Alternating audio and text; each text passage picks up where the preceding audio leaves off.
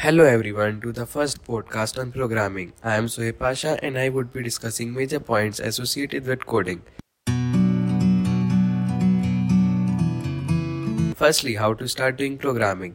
Mostly people think watching lectures, coding videos, courses on YouTube or any other website would make them perfect, but it's not true.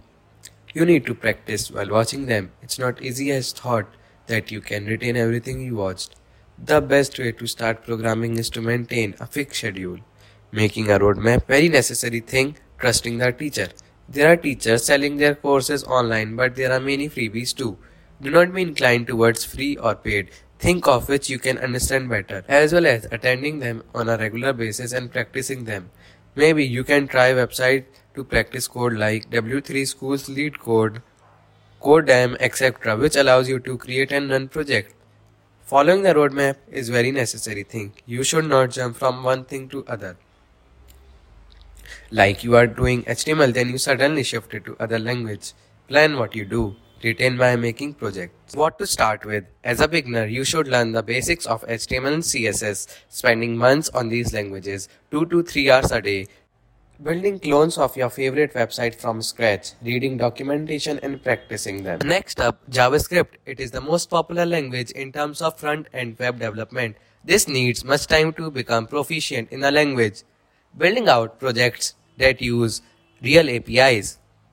Then we need a framework where React steps in, which is a smooth transition with these combination. Understanding about types of developers. Front-end developer is someone who creates website and web application, who creates things that the user sees, that is the user interface. Languages that are needed to start are already discussed, with a basic knowledge in Bootstrap, SASS, the CSS preprocessor, and jQuery. Backend developer is a person who makes dynamic websites, which includes managing files, databases, contact forms, control access, etc. Here you need to learn languages are PHP, Python, and usage of SQL to communicate with databases.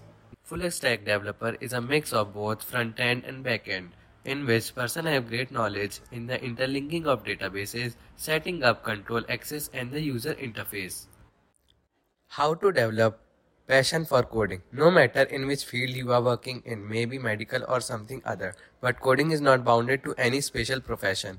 Anybody could now learn programming easily, but also need proper hard work. Building a passion for programming is easy. Firstly, we all are humans and we always think about profit before even starting doing anything. It's true we should research about the thing we are going to do, but we are always stuck at the profit or how much money you could earn. Coding is a thing you can pursue parallelly to the stream or course you are doing. It can act as a stamp on your achievements who think you cannot do anything and you can be successful in your goals.